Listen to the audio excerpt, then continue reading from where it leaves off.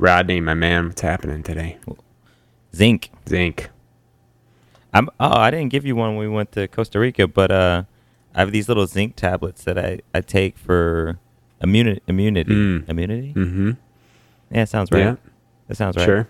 Helps boost the old immune system. Okay. Zinc is good for, I guess, killing viri and germs in the viruses in the mouthful area. Viri? You don't like viri? That's good. Haven't heard that one before. The false plural of viruses. Mm-hmm. Zinc. That's it's like yeah. Anyhow, when I'm getting sick and whatnot, if I feel something coming on, like the nodules in the throat, mm-hmm. they start swelling Get a little up. frog in your throat, as they once said. Froggy. Yeah. Start taking my zinc and my vitamin D, maybe a little bit of vitamin C, but mainly the D and the zinc.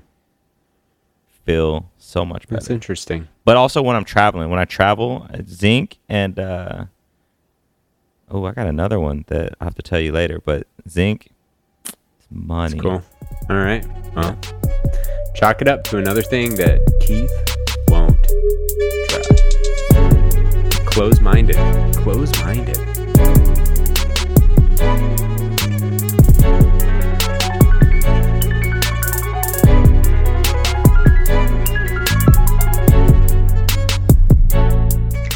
Bonjour, welcome, hello. This is the More in Common podcast. I am one of the co-hosts, Rodney, and with me, well, kind of with me, digitally with me. Look, it's 2021. Spiritually. It's the way we do it. What up, Keith? Connectedness, energy, hola. How you doing today? I am your other co-host, Keith. And of course, as we always like to do, is remind you why we're all here. We're all about compassionate conversation. With that fundamental belief that compassion is earned simply because we all exist. We all share a common human experience in some form or fashion. And giving compassion doesn't mean you have to agree with the other person. It doesn't mean you have to like the other person. It just means have some compassion for their existence. And I tell you, if you practice it and you try it and you work hard at it, it will change the way you see others and your own life. And that's what we're here to do. Is practice it, demonstrate it, and get to know some amazing people like our guest today, Melissa Weintraub. Yeah, Melissa.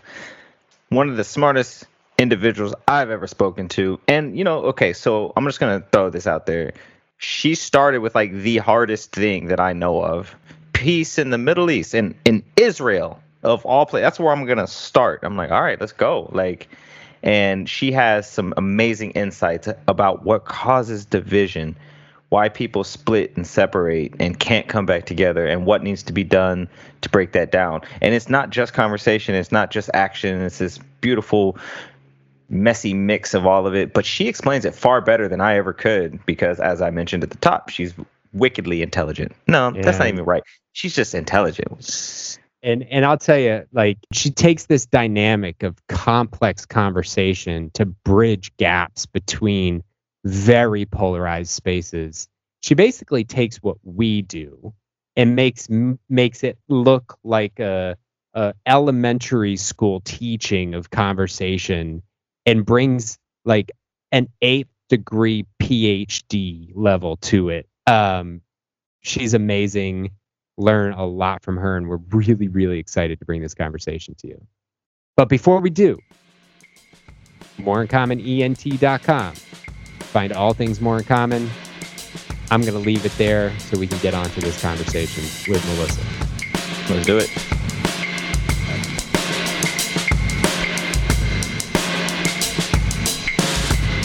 I think it's because I was at an elementary school where my father was sweeping to the school to explain to my teachers again and again that singing songs about Christ our Savior isn't inclusive.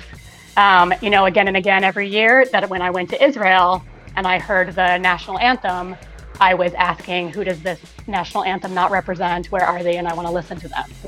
Who does not feel represented by this? Because I had that kind of bifocal vision is how I think of it, where you're inside and you're outside simultaneously and thinking about who's outside whatever I'm in. Like I'm always looking for the person who feels excluded by what's happening. So I think that was driven by my childhood experiences.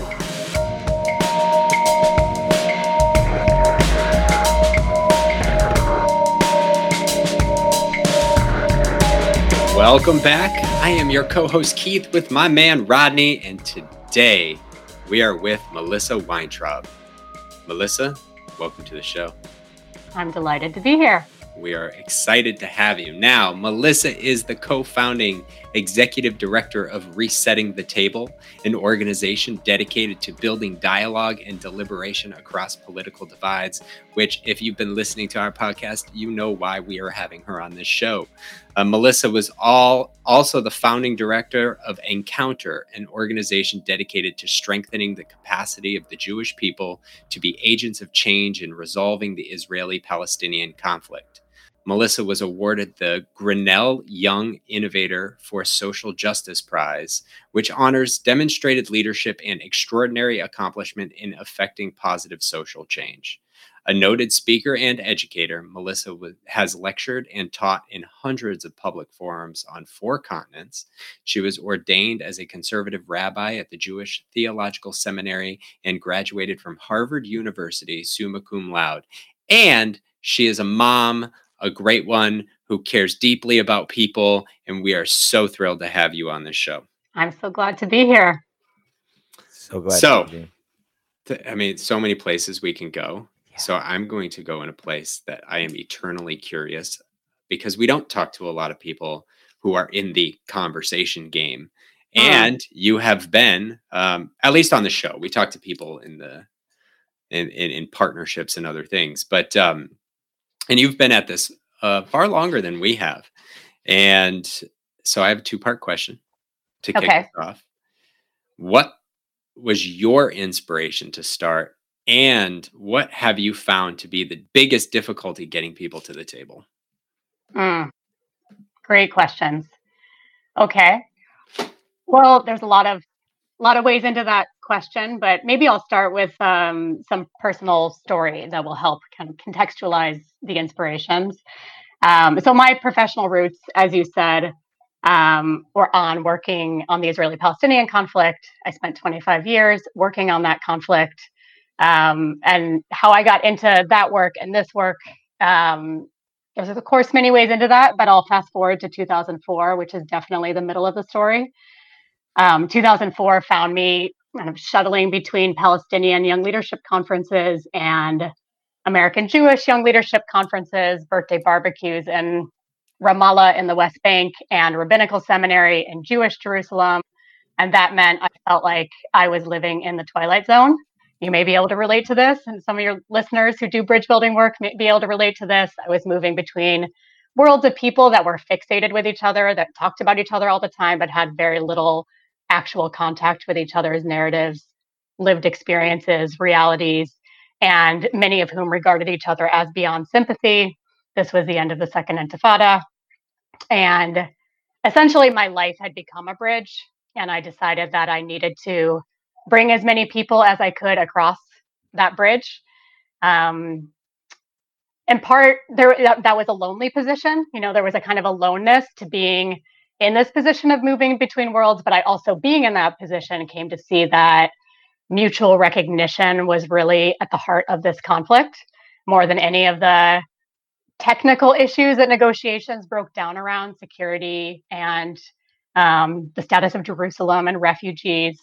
That what was behind so many of those issues was a lack of mutual recognition that drove a lot of harm, because each people was committing acts of harm in the name of self-protection because of who they thought the other was. And so much of the conflict was about a kind of impasse of distrust and projection and mutual perception. So I think that what drove me then, what has driven me since, and I've come to work on kind of social conflicts in the US that we'll talk much more about as well. But what has driven me was a sense of how all of these people who didn't ever talk to each other needed each other's perspectives, and needed each other's perspectives to correct each other's blind spots. And that if people in each of these worlds could take in each other's points of view, that we just might amass the goodwill and collective insight and creative problem solving that we need to solve the conflict. So to the second part, because I like two-part questions, and I Yes, I didn't prepared a answer the two-part second part of your question. but this always happens.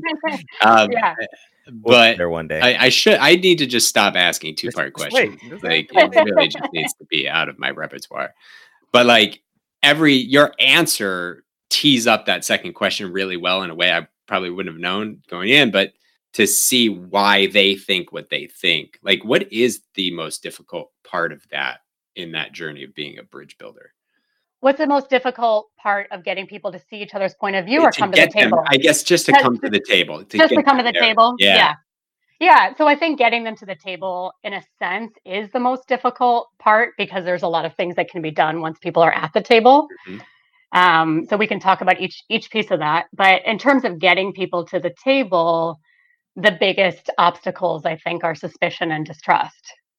So, and what's going to happen to me once I'm there, and why should I come? So that can mean suspicion and distrust of the convener, the bridge builder. And we, especially when we're new to a community, when we don't have credibility built up and we don't have relationships built up, then we get suspicion and distrust from all sides. And I can talk more about how that played itself out in the Israeli-Palestinian work. But, a lot of, as well as in the US work, but around the Israeli-Palestinian work, there just often be a sense of, what's your real agenda? In some way, what's kind of underneath it, do you want to, in some way, manipulate me into betraying myself and my own people? Is there some way that you are going to lead me to betray my fundamental values and to be a traitor on some level, to leave my values and my people behind? I do want to kind of go into that, because with what's happening in the States right now around social justice, I mean, personally, I felt this some, because I've been hit up by a lot of my white friends and colleagues, and I have a little bit of the feeling, but I know a lot of my black friends that I've talked to are like, yeah, like I'm not here for it. Like, it's all performative, and I'm like, is it all? But how do you deal with those feelings, or how did you deal with those feelings? Will you say a little bit more about what you get? You get pushback. It's all performative. Like, they're just really just trying to make themselves feel good and reinscribe power, cover over. Yeah. That's a good summary. I'll just speak for myself and not for anybody else. I'll say that there's a lot of fatigue around just my understanding of what it's like to be Black in America. And then, George Floyd, well, you may or may not know if you're listening, but George Floyd happens and he's murdered, and the outpour is overwhelming in many senses. The fact that there is one, because he's not the first African American man to be killed in a similar way, and so people reaching out after that felt, I couldn't tell if it was genuine or not, because I'm like, where were you with the last 27 of these? And so there's this confusion for me, like, what's going on, like, what made this different? And now there is a lot that's different. We got COVID, we're stuck at home, people had to see it. Then we're in the conversation, and there's questions like, what do I do, how are you, all questions that weren't there in the past. So it's just like, how do I feel in this? And then what's my role, me, the Black dude, to educate and or to participate in your newfound, I'll say wokeness, because that's what the kids say, but your newfound elevation of state. From my standpoint, I'm highly willing to participate in those conversations. There is a huge mental toll, and came to a point where I just had this, like, I stopped answering texts and calls. I didn't even say I'll get back to you later. I was just like, done. Just couldn't do it anymore. So I could see how a community that's been dealing with this for hundreds of years would have just no appetite to even have a conversation, right? So those are. Yeah, there's just a fatigue and an exhaustion from the onus being put on you to have to be the explainer again and again, right? To have to educate into awareness, right? Exactly, 100%. Yeah. 100%. Yeah. So I hesitate sometimes to make too many parallels, because situations don't fully map onto each other, and contexts are different. But there's echoes in terms of what you're saying, also in terms of what it meant to bring Palestinians to the table to do this work in 2004. And a lot of the Palestinians who'd been involved in dialogue efforts in the 80s and 90s, and who I had built long relationships with at that point, were just done with dialogue. Like we are done. And there was a spirit of what was called anti-normalization, and is still called anti-normalization, which essentially means we don't normalize relationships unless you're coming to ameliorate the conditions of our lives and stand in solidarity with us. Like, there is no more room for dialogue without action. Don't come and clear your conscience, come in here from Tel Aviv and Jerusalem and make yourself feel good talking to me and doing nothing to change my circumstances, doing nothing to address my suffering. And that was really where people had just come to. Like, they were done with all of these dialogue efforts that were supposed to awaken people and then not change anything.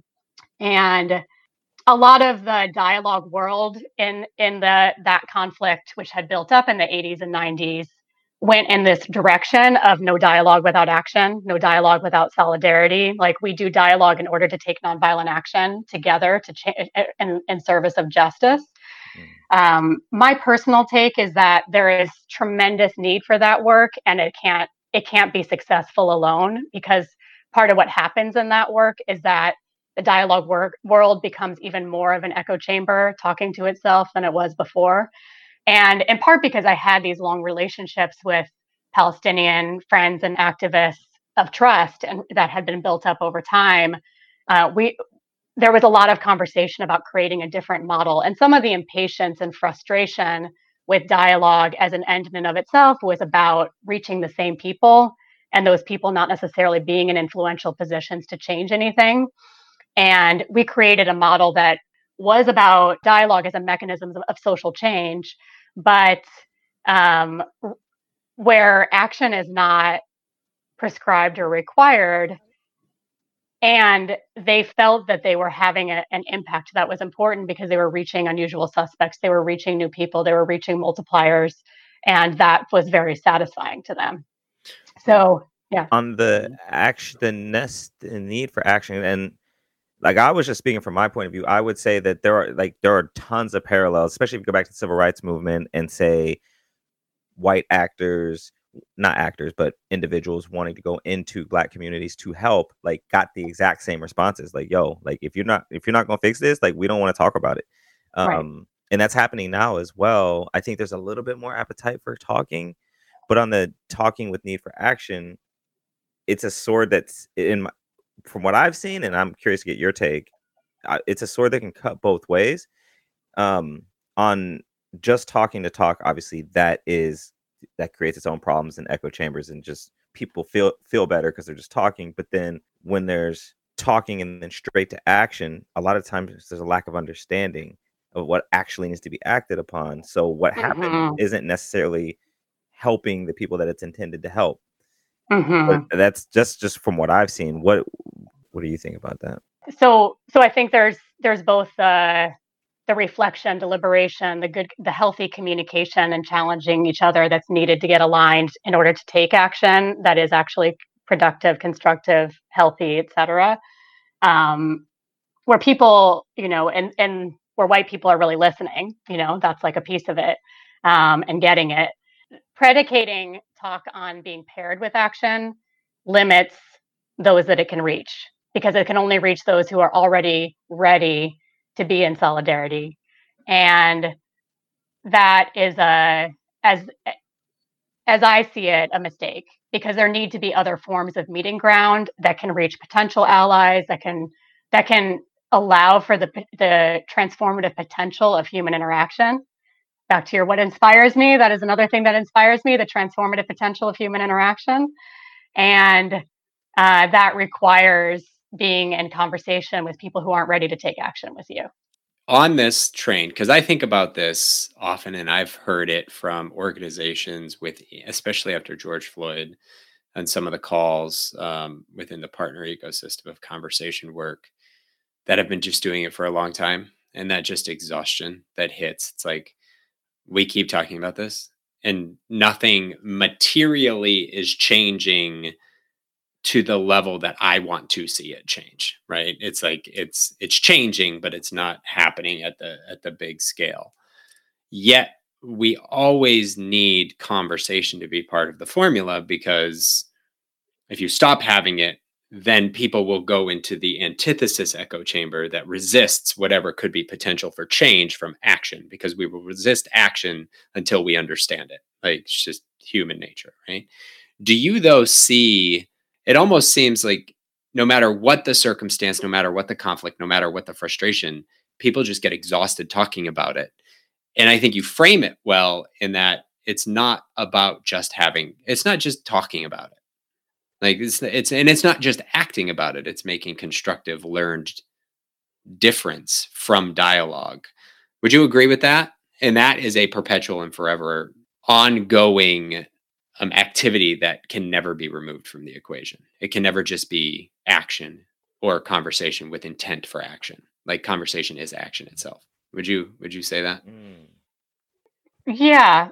Well, I think that when conversation is a kind of radical action, it's usually because it's bringing people together who are highly estranged and alienated. And the alienation and estrangement is having a lot of negative impact. That's political, that's structural, it's systemic.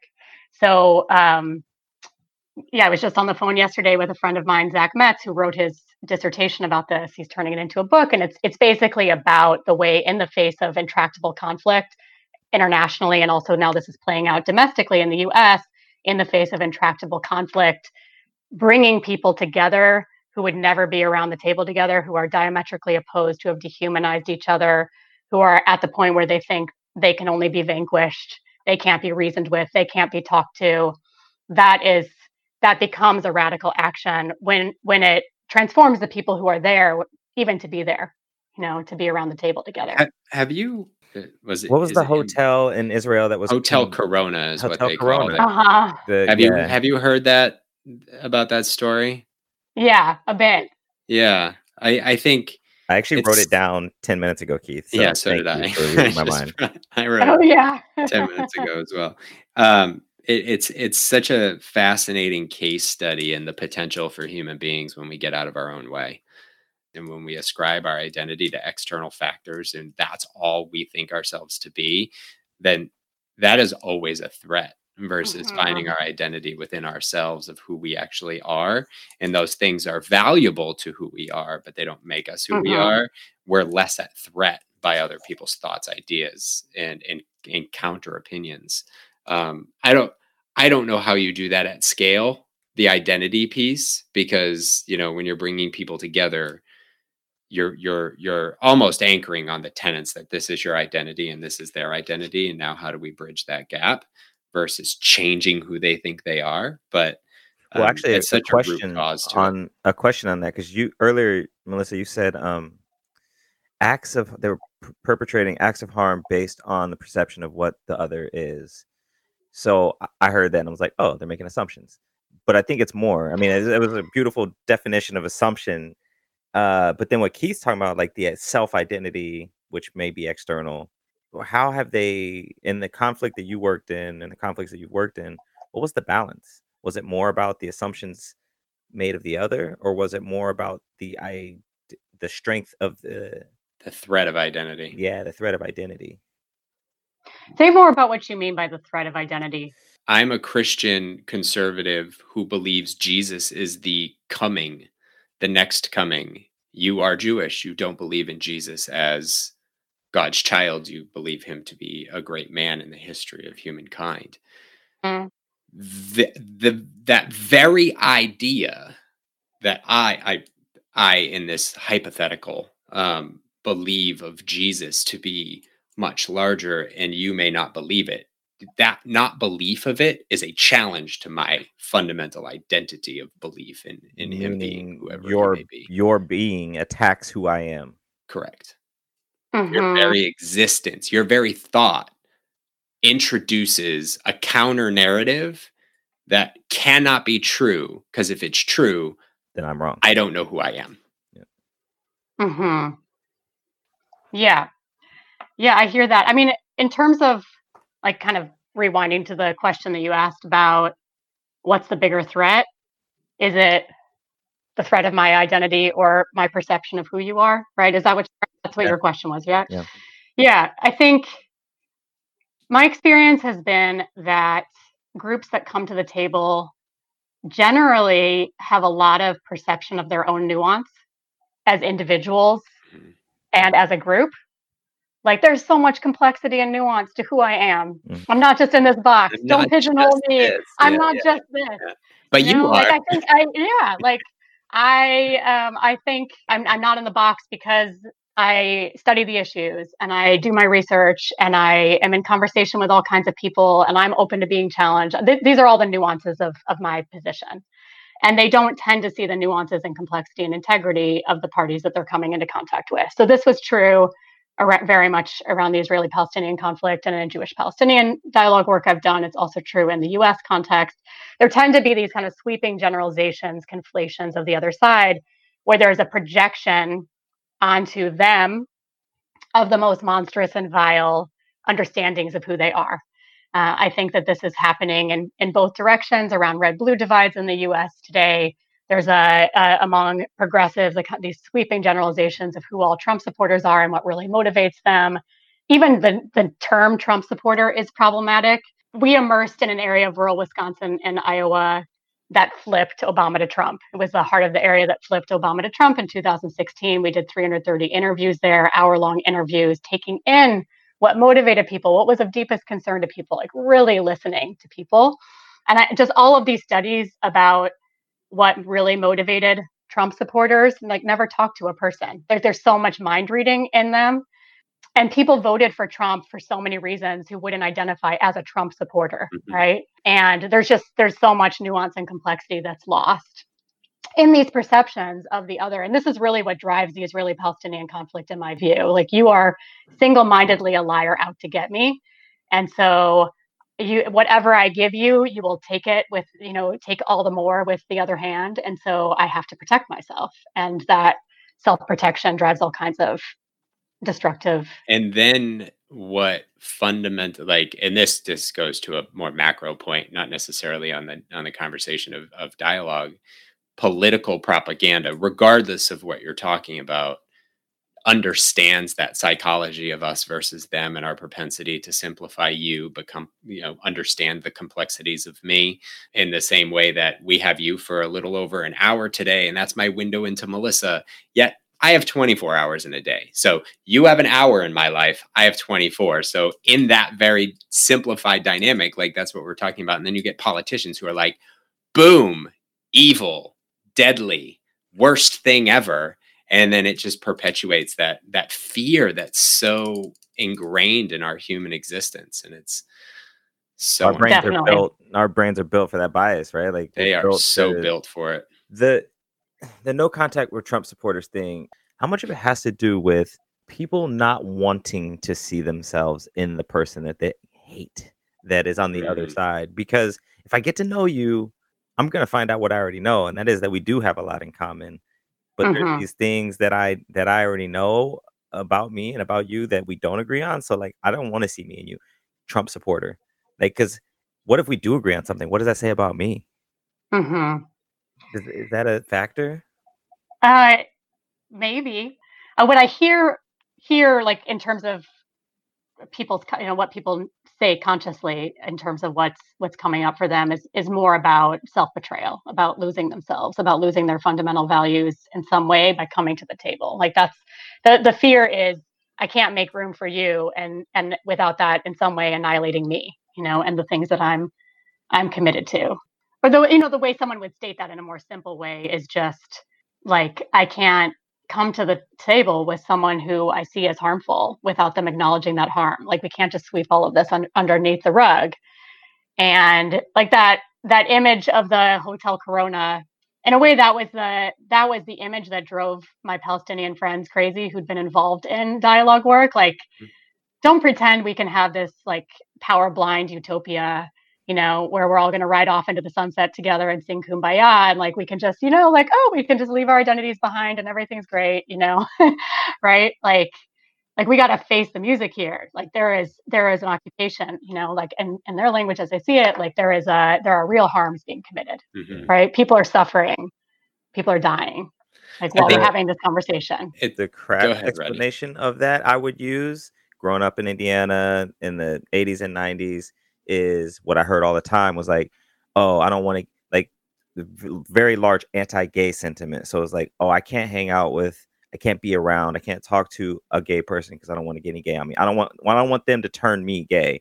And, like there's this sentiment that's totally real, like that would happen. And I think that goes beyond just that sentiment. Right. It goes into, I'm going to be infected somehow. Right.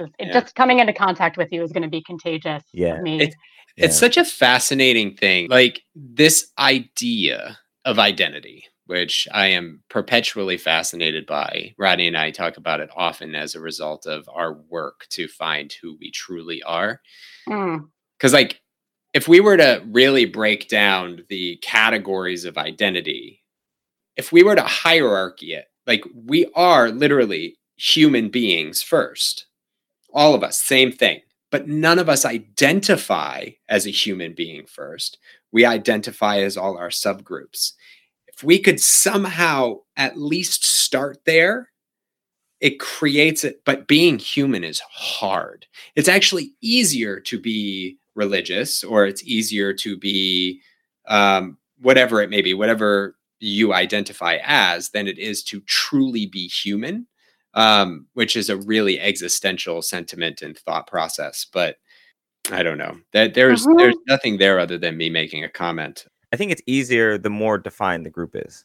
Like I think about my various Christian upbringings and like where I was in them versus where I am now. Like there's bounds and there's rules. Like I know how to operate because I got the rules. Like it's like, and they're told to me. I don't have to figure them out. Like I don't have to go figure anything out.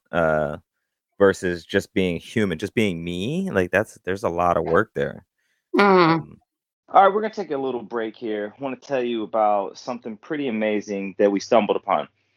A little ways back, we interviewed this amazing dude, Kwame Bowen, and he shared with me after the episode that his mother is a poet. And what's awesome about that is that he has all of her writings and all her poems, but what he doesn't have is her reading them. That inspired Keith and I to then start recording videos for our daughters. And as we started recording those videos, we started running into the challenges of where are we going to send them to our daughters? How are we going to get them to them? Where are we going to save them? Is it going to be Google Drive? Is it going to be OneDrive? And then along came GiftPod. It's an audio memory that you can record and give as a private podcast. What they're going to do is edit, add music, and produce the audio that you provide them into a professional podcast that you can share with your family members for any purpose. We use it for our daughters in the future. All right, so check it out. In the write-up for this podcast, you're going to see a link to GiftPod. If you use promo code MIC10, you're going to get a discount. And leave some amazing memories for your friends, family, loved ones, maybe for yourself. Why don't you time capsule this for yourself? I don't know. So check them out. Giveagiftpod.com. MIC10 promo code. You know, we sometimes talk about that one of the outcomes of our work is a kind of robust rehumanization.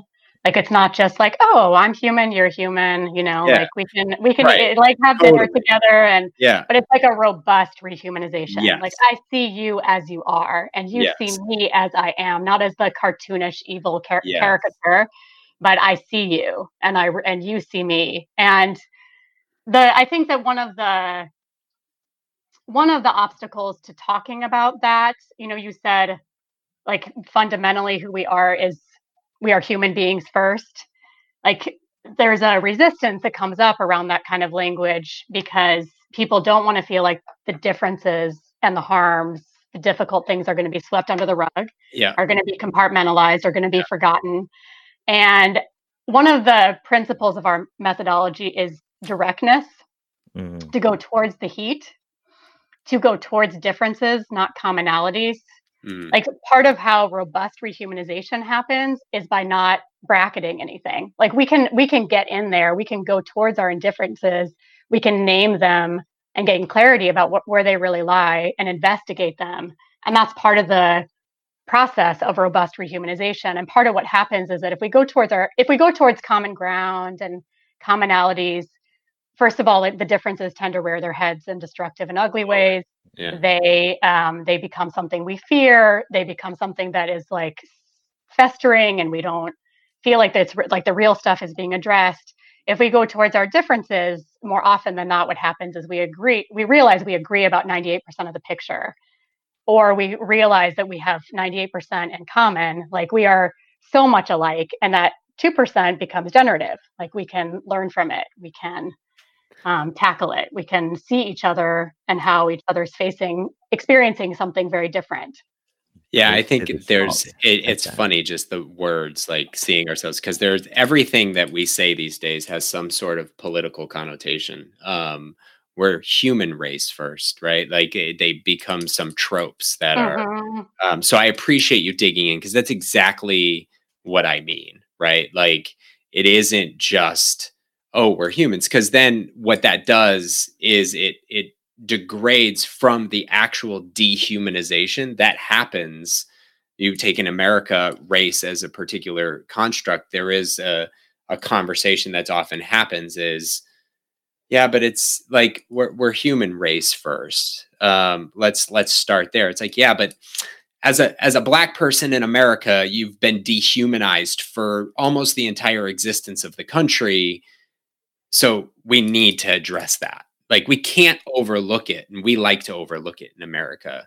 And so I'm glad. So I appreciate you adding that context. Is exactly what I mean, and you did it in a far better way than I would have. My question is, where did you grow up?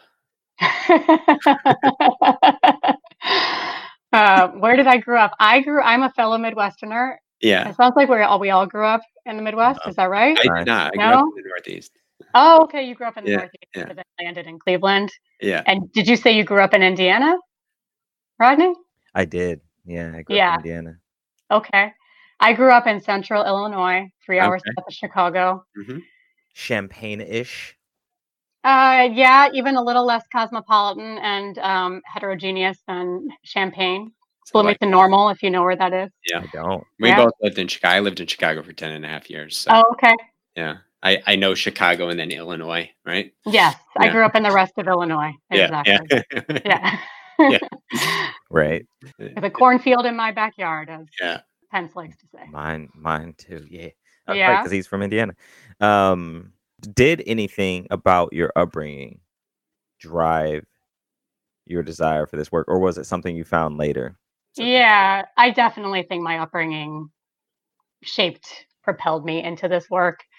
I think in most places in America today, being Jewish is not like a huge marker of difference, marginalization, etc. But where I grew up, it was. This was, very much the evangelical kind of heartland. Lots of people praying for my soul. Virtually all my friends, as a child, and crosses left in our front yard, and some kind of extreme incidents of my childhood.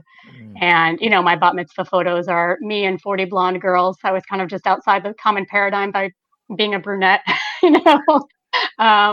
So that I think I became the spokesperson for the Jewish people, but also learned the importance of crossing boundaries skillfully for your own survival. Or I liked it. I didn't think of it that way. I think that I didn't think of myself as targeted at the time, although whenever I was around other Jewish people, which would be once a year, I went to this little summer camp in Southern Illinois for Jews from Northern Kentucky and Southern Missouri. And we would all kind of cling to each other for dear life, feel like we were, finally attractive, there was really just this kind of, oh yeah, I'm in the norm now.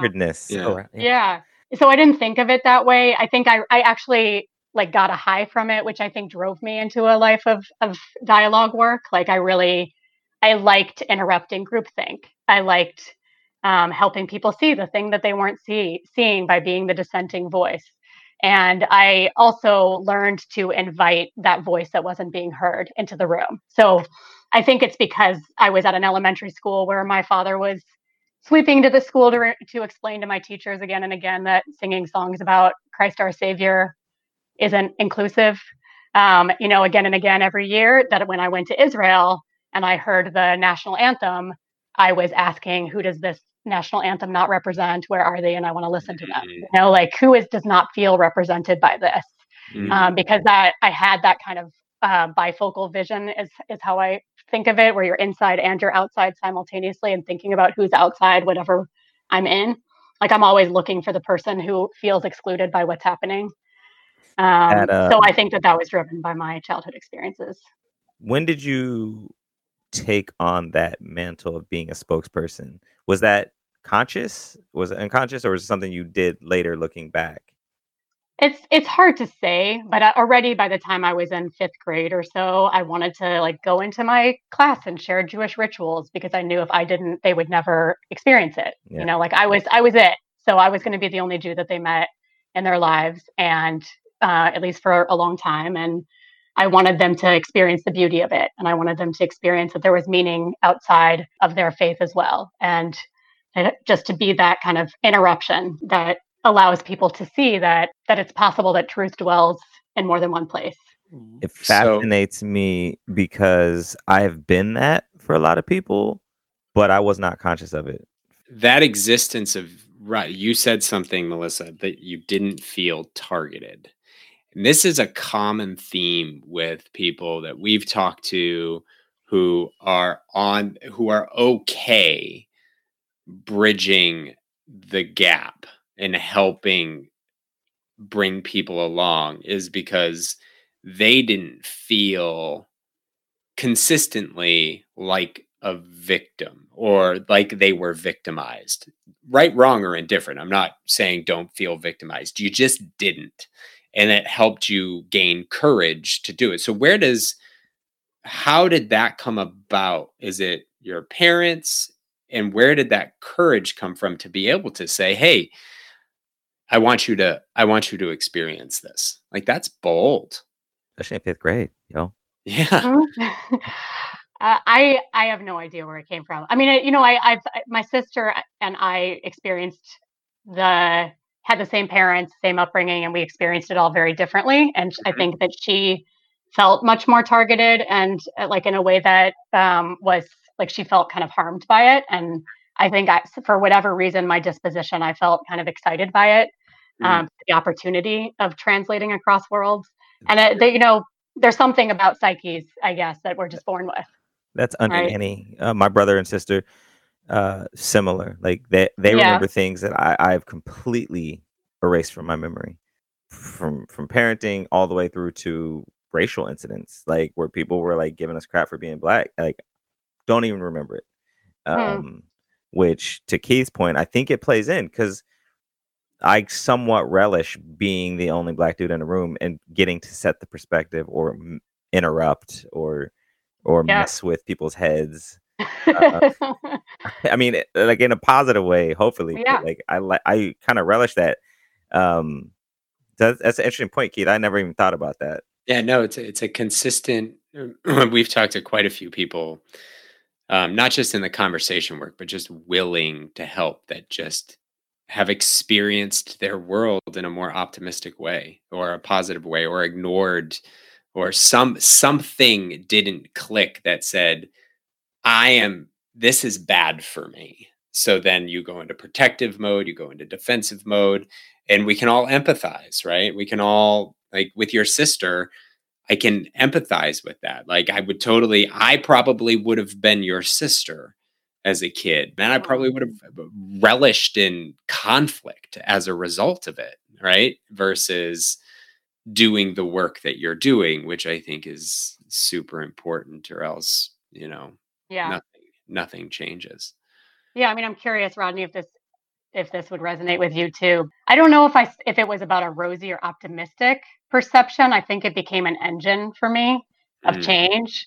Like it felt like, not that the world is good, but that this is my way of making change in the world. Like I've actually thought of my dad going to my elementary school I was just thinking as being like my first model of activism. Yeah, like, this is activism. Totally. It's activism to say you can't sing this song because it doesn't represent everyone. And that I think that it was like a fire in my belly almost, but something to be done, like I said, skillfully. Like I think that that's what was modeled, that you can do this diplomatically. I mean, it's actually something I think a lot of progressives have lost. It's all kind of agitation and shaming and protest politics, and there isn't a lot of like diplomatically through relationship building we can make change. That's kind of left. I wish I could say the exact same. I look at it like that way now, and probably towards some parts of high school and college, I did see that I could build bridges. Growing up, I think it was very much it was similar. Like my mom has been an activist for, I don't know, since high school or since college, and so like I had a very good education on what was going on in the world and what was going on in the country and what that meant being a Black man. But I was very oblivious to like how people were seeing me, and so I was able to just do what I could do. I think I just had like you feel like you had blinders on some level. There was some kind of like, yeah, sure. Like I was just like, I was not responding to all the negative reactions around me. And now I'm more to where you are. Like it's an engine. Like, oh, I can be in a room, in any room, and feel comfortable. It doesn't matter. I can also feel the discomfort. Like I know it. I notice it. Like when I'm back in Indiana, like I feel things that I don't remember feeling growing up. I'm guessing I did. I just you compartmentalized in some way as a kid. Yeah, normalized. Yeah. I think that's a great way to put it. Yeah, so it was very much, and there's the learned survival part of it. Like for instance, I was talking to somebody about this the other day. I've gotten a comment, "Oh, you sound white." "Oh, I thought you were white." And you know, for me, a lot of the comments growing up would be like, "Well, what does it mean to sound white? What does it mean to have a white name? What does it mean to be Black? My skin's brown." Like these are the kind of questions I was asking because I was just like, this doesn't add up to me. But my mom was teaching me like, hey, this is how you talk at school. And like she was very actively teaching me how to code switch. So I just wasn't aware of it until later. So now it's just like I'm a Swiss Army knife, but then it was defense and survival. There's an interesting component. There's this polarity in America, specifically talking about our political dichotomy, that seemingly has gotten worse, like an alternating domino, right? Like, so, well, we'll take Bush. We'll start there. He goes to war. It takes a huge backlash from liberal left politicians that became anti-dialogue about why we went to war, because it was like it was you are either against it or for it. He gets elected. He runs his term. Obama comes into office, and all of a sudden we have the rise of the Tea Party. Now there is, from the right side, no room for dialogue, and McConnell goes on this path of, my number one objective is that Obama gets nothing through. He isn't able to do anything. Then Trump gets elected, and it just gets worse on the left, because it's like, how can we in any way sympathize with a human being who talks, treats, and acts like this towards other human beings? And now with Biden, we have this whole, there is no talking to people about the fair election process in the United States. And it seems like it keeps getting worse, and we're just flip-flopping who's getting harder to talk to. Like, how do we stop that train from running off the tracks and crashing into the side of a bridge embankment? Isn't that the question? Yeah.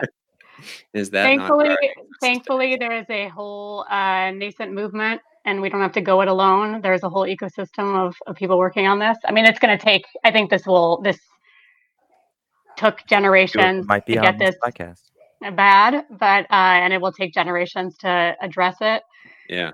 I mean, the analysis that you just gave was really cogent, and that was a very leader driven story, right? Like that was about our leaders, and that's one of the understandings of what's happened. I think there's a lot of other things that have also played in terms of the shifts in how media and social media shape people's psyches, and the polarization and siloing of media itself. And the geographic sorting ideologically in our country, which I think is like one of the biggest factors. The fact that people are much more than they were 40 years ago living in hyperpartisan areas where they have almost no contact with someone ideologically who thinks differently than they do. Speaking of echo chambers, like just the ways that now our divides different now. Yeah, there's a lot of research around this, that 40 years ago there was much more ideological heterogeneity within many places than there is today, and there's been an ideological sorting process where our political divides map onto our geographic and spatial divides, to the point that people just don't come into contact with anyone who's going to push or stretch them, because we've got deep blue enclaves and deep red enclaves and shades of blue within those enclaves, but purple places are an endangered species in the US today. So there's so many root causes and problems, perfect storm of various things that are self-reinforcing and perpetuating, and we need so many different kinds of interventions, and we are only one small piece, but we really think a piece of this is changing people's storylines and perceptions of each other. Like, going back to what I've said from the get-go about recognition, I see a lot of those same patterns in the US, and it's why we made a short film that we released this year, because we felt like it just wasn't enough to get people in the room together, or in the, since March on Zoom calls together. We can only reach so many people that way, and that we need to be producing cultural content that shifts our understandings of each other, that can reach people on a bigger scale, like podcasts, like films. That's been, one of the many vectors of change that we're trying. Well, that film was awesome. I have a quick question. What I remember about Bush is that people, the rhetoric around talking about the president was far more crass than in my history, which I wasn't a hyper political person before college, but from people I've talked to, their recognition of it was like, hey, it's like, this seems to be sliding down a hill. Like, how to talk about the office, and I would put the evil empire. It's just I'm just gonna blame the evil empire for all of it. I'm just gonna blame it. You go back to Clinton, and even today they're talking about Clinton the same. Like, it goes back and back. But anyway, that's a longer conversation, and with 2 minutes left, we have one final question. First, I want to thank you for your time, and thank you for joining. This has been such a pleasure. What would you leave people with? What would you have them think about? How would you like to leave this? Great question. Well, I'll stay on message, because this is a lot of what I've been saying on this particular conversation. But I've been thinking of this TED Talk from Nigerian author Chimamanda Adichie called "The Danger of the Single Story" a lot in this time. Have you heard this TED Talk? It's a beautiful TED Talk. She basically just talks about the dignity robbing act of thinking of other people as if they're one thing and one thing only. And I often think about the dignity robbing stories that we have about each other. I mean, this is one of the things that drove me around the Israeli-Palestinian conflict. Like, so many of the these kind of one-sided stories of, they are bloodthirsty, they are aggressors, they just want to steal everything I have. This is what leads us into intractable conflict, and we are swimming in those kinds of storylines about each other in the U.S. today. They are only brainwashed loonies, and who are morally bankrupt, and they are driving us into societal chaos and socialism and want to take away our freedom. Like, these kinds of storylines are what keep us from so many things as a country, from being able to just stay together as a democracy, where we can move forward and solve social problems. They can lead us into violence and all kinds of harm. And I really just want to insert doubt, like, whatever single stories that we've got about each other, go out and chase after the thinking proactively of people who you think are that single story. Investigate, talk to people, find opportunities. There are so many opportunities through the exploding dialogue space that we have to be in conversation, to stretch oneself and take in perspectives and ideas and humanity of the people with whom one disagrees.